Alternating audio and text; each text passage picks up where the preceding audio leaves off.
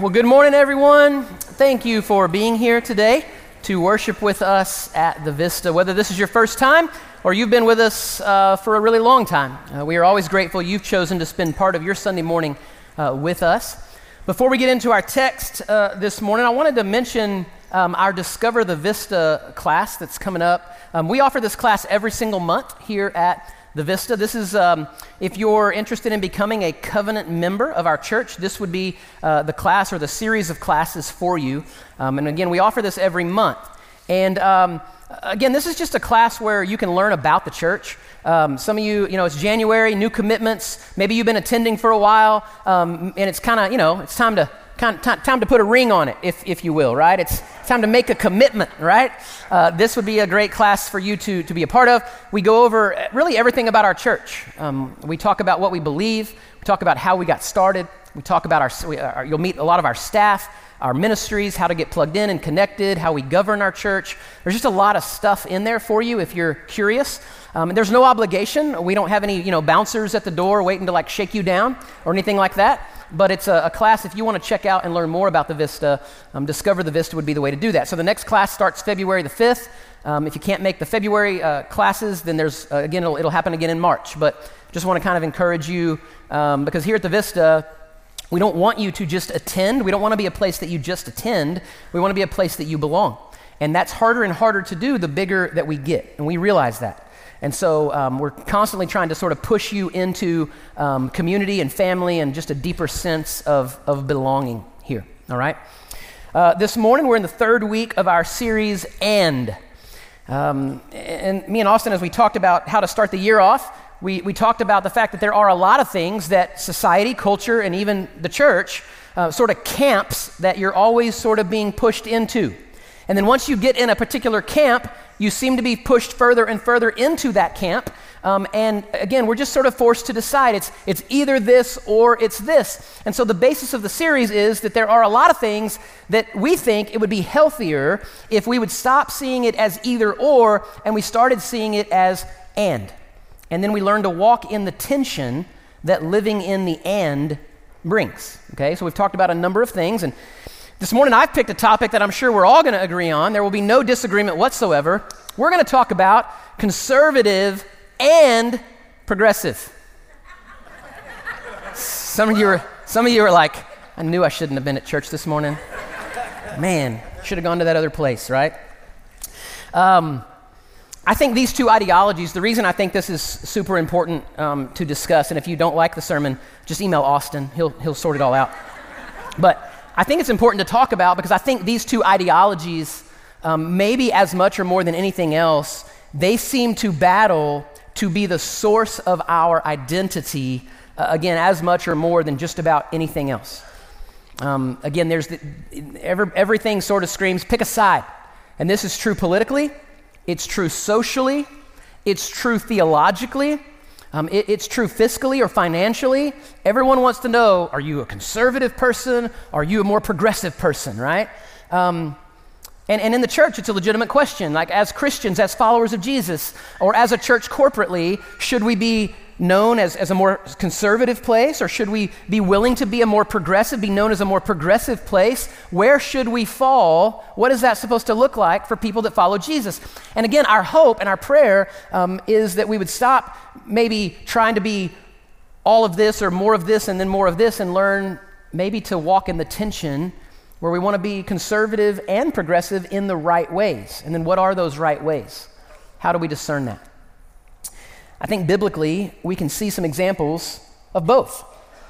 So if you have your Bibles, we'll start in Corinthians. 1 Corinthians 15, you can begin to turn. 1 Corinthians 15, in a little bit, we'll throw the verses up here on the screen if you don't have a Bible. But I think it's safe to say that Corinth, of all the letters that Paul wrote in the New Testament to the churches, I think it would be safe to say that Corinth was arguably the most progressive church of all of the New Testament churches. I think they could rightly be described as a highly progressive, liberal church for a lot of reasons. Paul writes his letter, and if you read through 1 Corinthians, he's sort of getting on to them, if you will, trying to correct them in a number of ways. They are ignoring some sin in their midst as a church because culturally that sin was fine. Culturally, that was the norm. Culturally, that was acceptable. And so they're just sort of letting some things go. And they're kind of going off the rails. Things like rampant sexual immorality. Culturally normal. In the church, they were just kind of ignoring some stuff. Paul writes to go, hey, that's not okay for God's people. Things like idolatry. There's a section in there where Paul addresses idolatry, materialism. Even spiritually, they would have been considered a pretty progressive church spiritually. They were misusing spiritual gifts. They were using their spiritual gifts to thinking they were higher and better and more holy as like a sign of how pious and holy they were. And Paul's like, that's not what spiritual gifts are for. So Paul has to write on a number of different levels because across the board, they were highly progressive, highly liberal, living some things out. And Paul seems to be writing in a lot of ways to sort of rein them in a little bit. And then in 1 Corinthians 15, I've always loved this, towards the back of the letter that he writes, he reminds these Christians of the gospel, which is always interesting to me because I'm like, they're Christians who have already heard the gospel. They've apparently responded to the gospel. He calls them brothers and sisters in Christ, so they've already heard the gospel and responded to the gospel, and yet when he writes to them, he wants to remind them of the gospel, to stay tethered to stay tied to the gospel. So we'll read it in 1 Corinthians 15, verses 1 through 4, again towards the back of his first letter to the church in Corinth. He writes, "Now I would remind you, brothers, of the gospel that I preached to you, which you received, and in which you stand, and by which you are being saved if you hold fast to the word that I preached to you, unless you believed in vain. For I delivered to you as of first importance what I also received, Paul says, that Christ died for our sins in accordance with the Scriptures, and that he was buried, that he was raised on the third day in accordance with the Scriptures." I highlighted the words received. He reminds them that they received a gospel, and then he also says it's the same one that I also received. And that's important because when it comes to, how progressive we should be, culture, society, norms should never be our standard. Paul's reminding this somewhat progressive church, he's almost kind of saying, hey, y'all need to stop. Like, don't be so progressive. You actually need to be more conservative. You need to be tethered to, tied to the gospel. We have a received faith. We've received it. It's been passed down. It's been handed down from faithful brothers and sisters in Christ who have gone before. And so he's reminding them of the gospel, saying, I received it. I gave it to you. You received it. We don't get to make it up as we go along. We don't get to make up the faith. We don't get to change it to fit our cultural sensibilities. We don't. And Paul's telling the church in Corinth that very thing. You don't get to tweak it. You don't get to change it. You don't get to rule stuff out you don't like. You don't get to, manipulate the gospel to fit your social norms. Be tied to, be tethered to the gospel. So on the one hand, you could go, it seems like Paul, in both this letter and other letters, he's writing to churches that have the tendency to get too progressive, and he's telling them to rein it in a little bit. It's almost like he's saying, be more conservative and be tied to the gospel. And while all that is true, there's also a lot of truth, both scripturally and throughout church history, that the church needs to be progressive in the right ways. I'll say it this way. You and I would not be here today, sitting in church with our friends, family, worshiping. We would not be here today if it wasn't for some rather progressive Christians before us that helped lead the church through some really important and meaningful changes. Things that were seen as highly progressive. You and I simply wouldn't be here. I'll give you an example over in, you can flip over there with me if you want, in Acts chapter 11. In Acts chapter 11, one of the monumental progressive sort of changes that allowed us in the church. Peter had gone and been with these Gentiles, non-Jewish people that had heard the gospel, responded to the gospel, and then received the Holy Spirit. So Peter's going back then to the church, the Jewish church at that time. It was made up of Jewish people, and he's explaining to them kind of what happened here. In Acts 11, verse 1, it says this, "Now the apostles and the brothers who were throughout Judea heard that the Gentiles also had received the word of God. And so when Peter went up to Jerusalem to the circumcision party, so that's the Jewish believers, they criticized him. They criticized him, saying, "You went to uncircumcised, non-Jewish men, and you ate with them, you had fellowship with them?" But Peter began to explain it to them in order. And so Peter kind of walks through for them, hey, I was there. I saw them respond to the gospel. And I was a witness. I saw them receive the Holy Spirit. Just like we received the Holy Spirit, they received the Holy Spirit. And so then down in verse 17, he says, "If then God gave the same gift to them as he gave to us when we believed in the Lord Jesus Christ, well, who was I that I could stand in God's way?" And when they heard these things, they fell silent and they glorified God, saying, "Then to the Gentiles also God has granted repentance that leads to life." Amen. You and I are here to a large degree because some progressive changes happened in the church, allowing the gospel and the Holy Spirit to be present with Gentiles. They allowed us to be in the group. They allowed us to be in the church. At the time, that was a monumental shift, a monumental change. As you go on through church history, and I'll do my best to be like, a quick church history lesson here, you see the same thing happen over and over and over again, where the church is willing to be progressive in the right ways, make some really important changes. There in the 16th century, there was a monumental movement called the Protestant Reformation. Maybe you've heard of it, right? Kind of a big deal.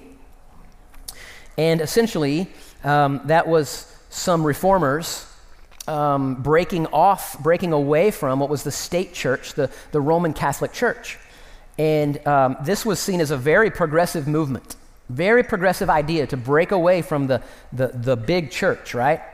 And again, the Catholic Church, the Roman Catholic Church, they had a statement, sort of a motto. It was a Latin phrase, and that motto was simply "Semper Idem."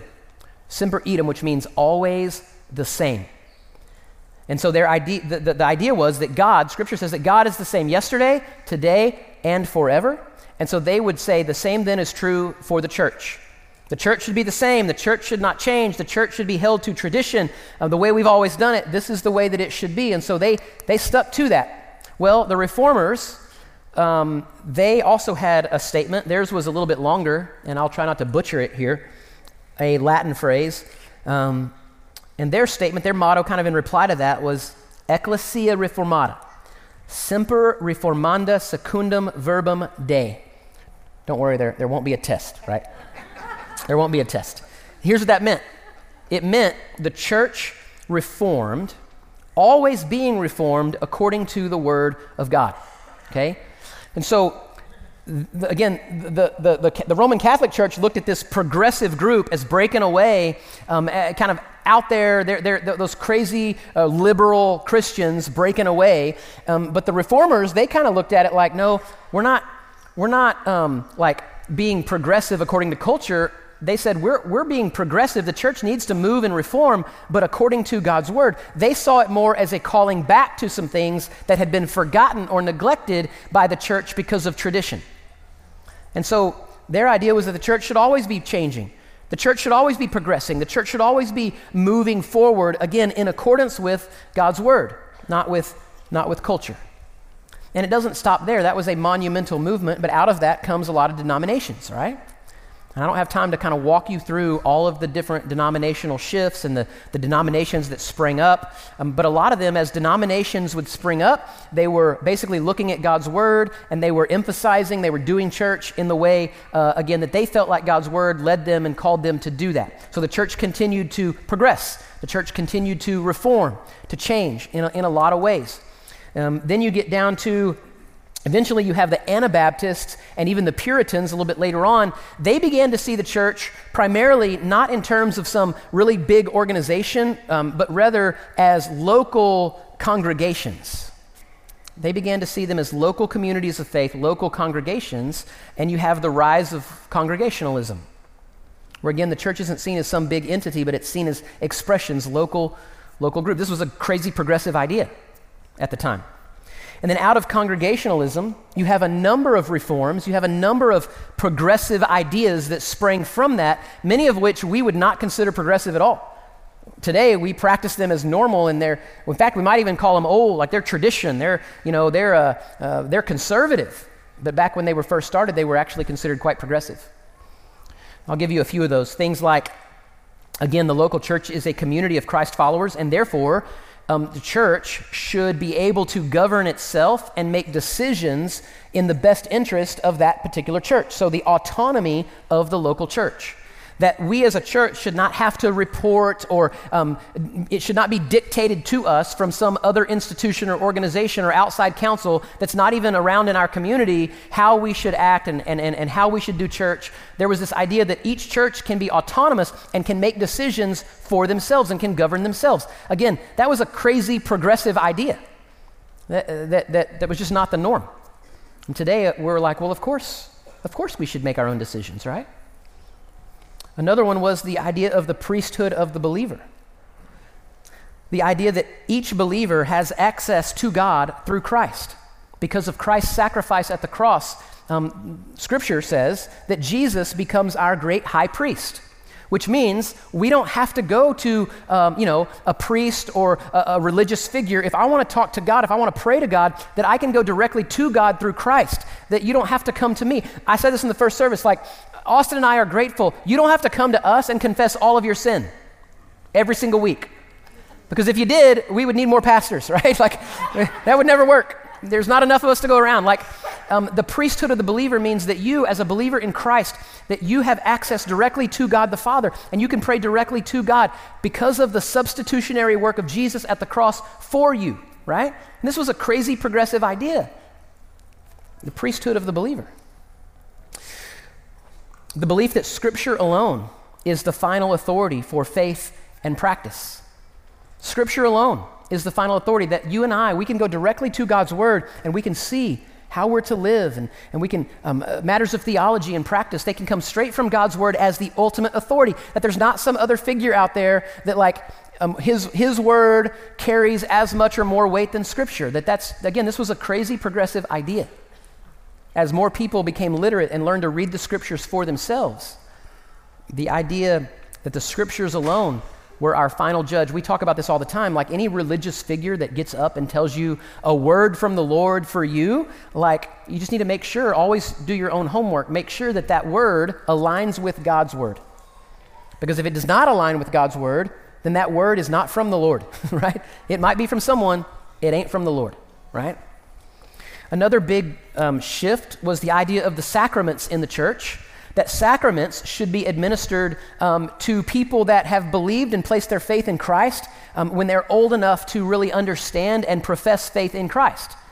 And so, again, this was a crazy progressive idea that, we should practice the sacraments, but they should be for those that understand, those that can profess their faith in Jesus. There was another one, the separation of church and state, which we take as a right. We take that as a right. We can all, in America, separation of church and state. This was a crazy progressive idea, that the church could break away from the big church and that there ought to be a separation, that the state and the church should not dictate to one another how they operate and what they do.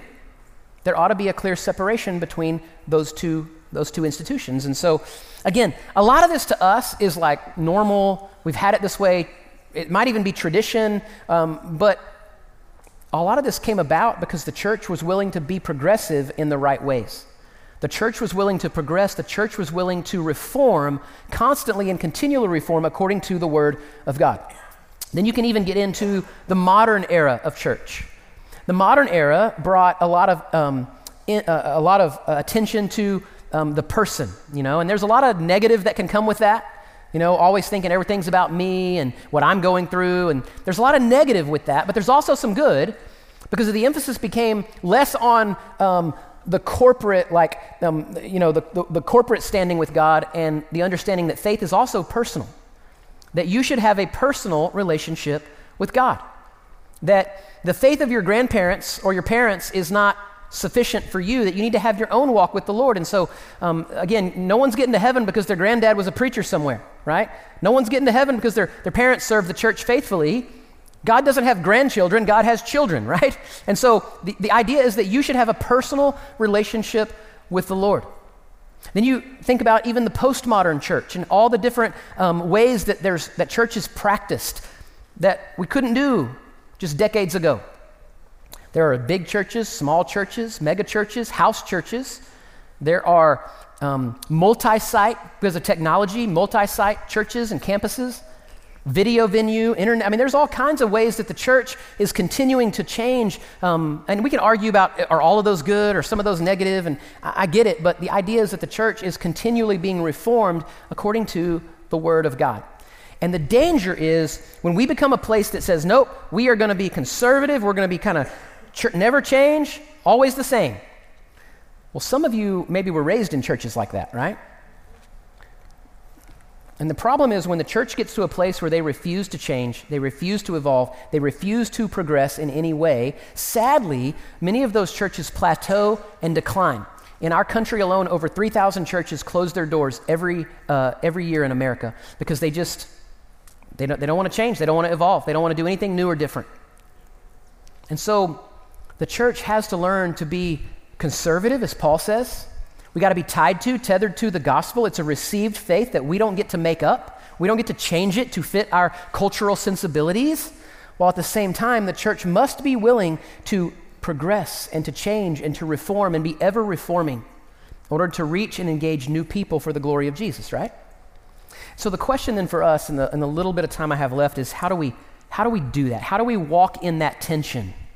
Because I know, and one of the things I love about our church is that we have a diverse ideology in here, right? We have a lot of people from different backgrounds, different denominational backgrounds, some unchurched, some overchurched, like we've got them all over the political spectrum. We've got a little bit of everybody here, which I happen to think is a really good and beautiful thing. I think it actually speaks to the beauty and the diversity of our God that he wired us all a little bit differently. But if we get into these camps where we're like, nope, my way's right, everybody else is wrong, that's a problem. That's a problem. And so I just jotted down a few things this week about how we can hopefully learn to walk in the tension, not resolve the tension, because we're never going to resolve the tension, but how we can learn to walk in the tension as brothers and sisters in Christ, right? The first one is this: keep your identity rooted in Christ and your ultimate allegiance to him. We have talked about this before, so I won't spend a lot of time here. But this one, if we're ever going to learn to live in the tension of the conservative, progressive sort of pendulum and where we should be, this has got to be paramount. That our identity is rooted in Christ and our allegiance is to Christ. Because you're always going to be sort of pushed to pick a team, to pick a camp, and then you're going to be pushed further and further into that camp. Trust me, just watch the news, right? It's like no one's okay with just being in the middle. No one's okay with the and. It's either or. And then the other side, whichever one you don't pick, they're the enemy. They're bad, right? And so we've got to be willing to understand that our identity's got to be rooted in Christ. So are you a conservative Christian or are you a progressive Christian? No. How about you're a Christian? My identity is with Jesus. And then wherever that leads, and there's different ways that's going to look, but my identity is in Christ. Every year during our Jesus for President, we push the idea that our ultimate allegiance is to Christ. We gather and we sing and we worship on election night because we go, look, I don't know how we're all going to vote. We're going to walk out of here and vote differently, but ultimately our allegiance is to King Jesus, right? And so we've got to make sure that our identity and our allegiance ultimately is rooted in and to him first and foremost. If we can't do that, we're going to have a hard time with the progressive, conservative tension. The second thing I wrote down is to let God's word and the Holy Spirit, rather than culture, be our guide. This is kind of what Paul tells the Corinthians, that culture is a terrible standard for you to judge how progressive or conservative you should be. That we don't just go along with every single thing culture says is acceptable or okay, because the Bible calls some of it sin. And God's people don't just do whatever culture says, right? And there's a tension there. Austin talked about it last week, inclusion and judgment. Man, that's a tension. And we want to be inclusive. We want to be like, I want more people to be here. I want more people to hear the gospel. Like, I want more sinners here. So to a certain degree, we want to be inclusive, but we can't let culture be our guide. We've got to let God's word and the Holy Spirit guide us in the way we live our lives in matters of faith and practice. Letting God's word and the Holy Spirit be the guide. There is a tendency, I'm telling you, there is always going to be a tendency to sort of lean into and follow culture. But we've got to be people that go, nope, God's Word. God's Word is what we go back to. The final thing I wrote down, it's not going to sound revolutionary or anything or super deep, but it might be, I think, the most important. And that is to be a good listener and be full of grace. So many times, I know we all have opinions, we all have views, we all have different lenses through which we have viewed life that have brought us to some of our conclusions.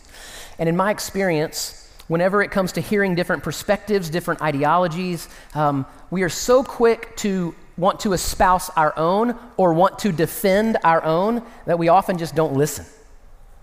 That we often would rather defend what I think is right rather than really actually listen to and hear someone else's story. And I know, listen, James was Jesus' half-brother. He wrote a little bitty book in the back of the New Testament called James, right? And in that book, it says, everyone should be quick to hear and slow to speak. So James basically tells Christians that we should be really good listeners and maybe stop talking so much, right? And I know that's ironic coming from me because I make a living talking, right? But like, God gave us 2 ears and 1 mouth, but we always want to talk more than we listen. And I just think if we're going to live in the tension, we've got to be willing to listen. We've got to be willing to listen to other people's perspectives and their stories and their life. And let me just give you some permission really quick, because listening doesn't mean you agree with everything they say. It doesn't mean you support and you agree with everything, but you can be a good listener and hear other ideas and perspectives before feeling like you got to jump in and defend and fight for your own. Be quick to hear and slow to speak. I think along with that comes, I mentioned, just full of grace. That Christians ought to be, I believe, the most graceful people on the planet because we have been shown the most grace from our Father. And so what happens, sadly, is often Christians kind of get the label, the stereotype, if you will, of being not graceful, but graceless. Instead of being full of grace, we're often viewed as being very judgmental. And so I just think this is such an important thing. If we're going to be a people who walk in the tension, who live in the tension of conservative and progressive and all along the spectrum, we got to be people who are willing to listen to others and be full of grace with other views. Listen, I think it's probably true for you. I know it's true for me. I have some different views right now than I did 20, 30 years ago, right? I'm guessing maybe you do too.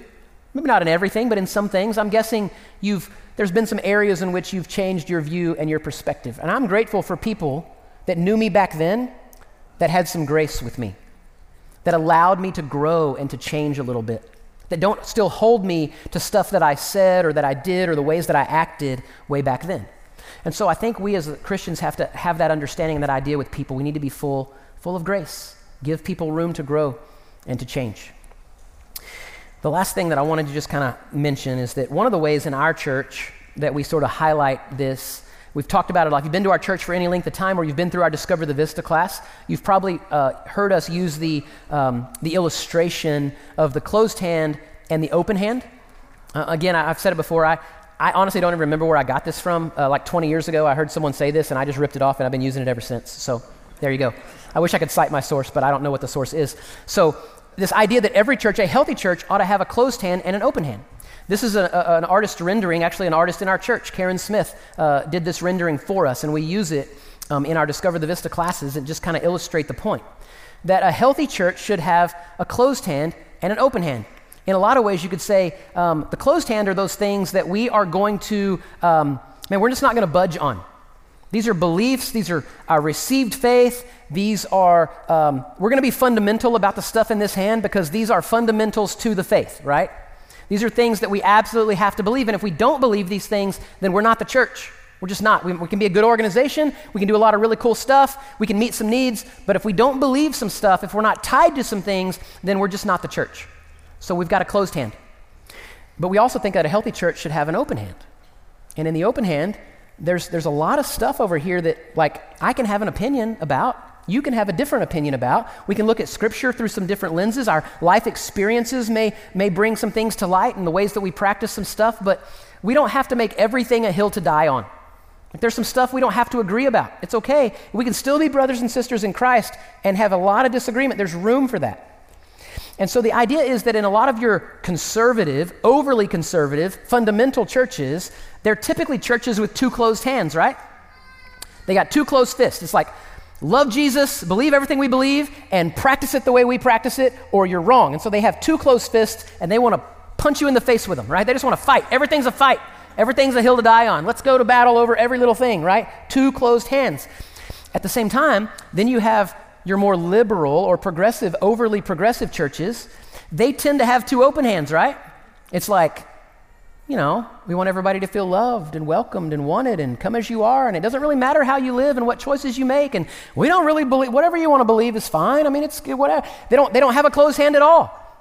It's like just two open hands, and again, they do some really great stuff, but they don't believe anything. Like, everything is debatable. Everything's up for change, and so a healthy church should have a closed hand where we are conservative and even fundamental about some things, while at the same time, we have an open hand where we say, look, you and I are different. We're made in the image of God. God has wired us different. We have different likes and dislikes, and we put emphasis on different stuff, and that's okay.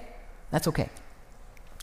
And so our heart here at Vista, and I hope if you've been with us for any time, you see this, our goal is not to be a conservative church. And our goal is not to be a progressive or a liberal church. Our goal is to be a faithful church. And we think that a faithful church means that we are conservative and progressive in the right ways, so that more people can hear the gospel and know the gospel and be welcomed in for the glory of Christ, right? Let's pray.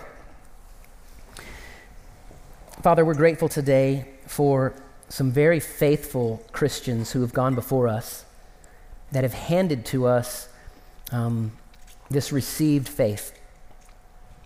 Father, that they did not stray from it, that they held to the truth of the gospel that was handed down to them. And that, God, we acknowledge today we are recipients of that received faith. We don't get to make it up. We don't get to change it. And then we put our faith solely in your finished work that was handed down. But God, we're also grateful today for some very progressive Christians that have gone before us, that have helped the church progress and change and reform over the decades and over the centuries.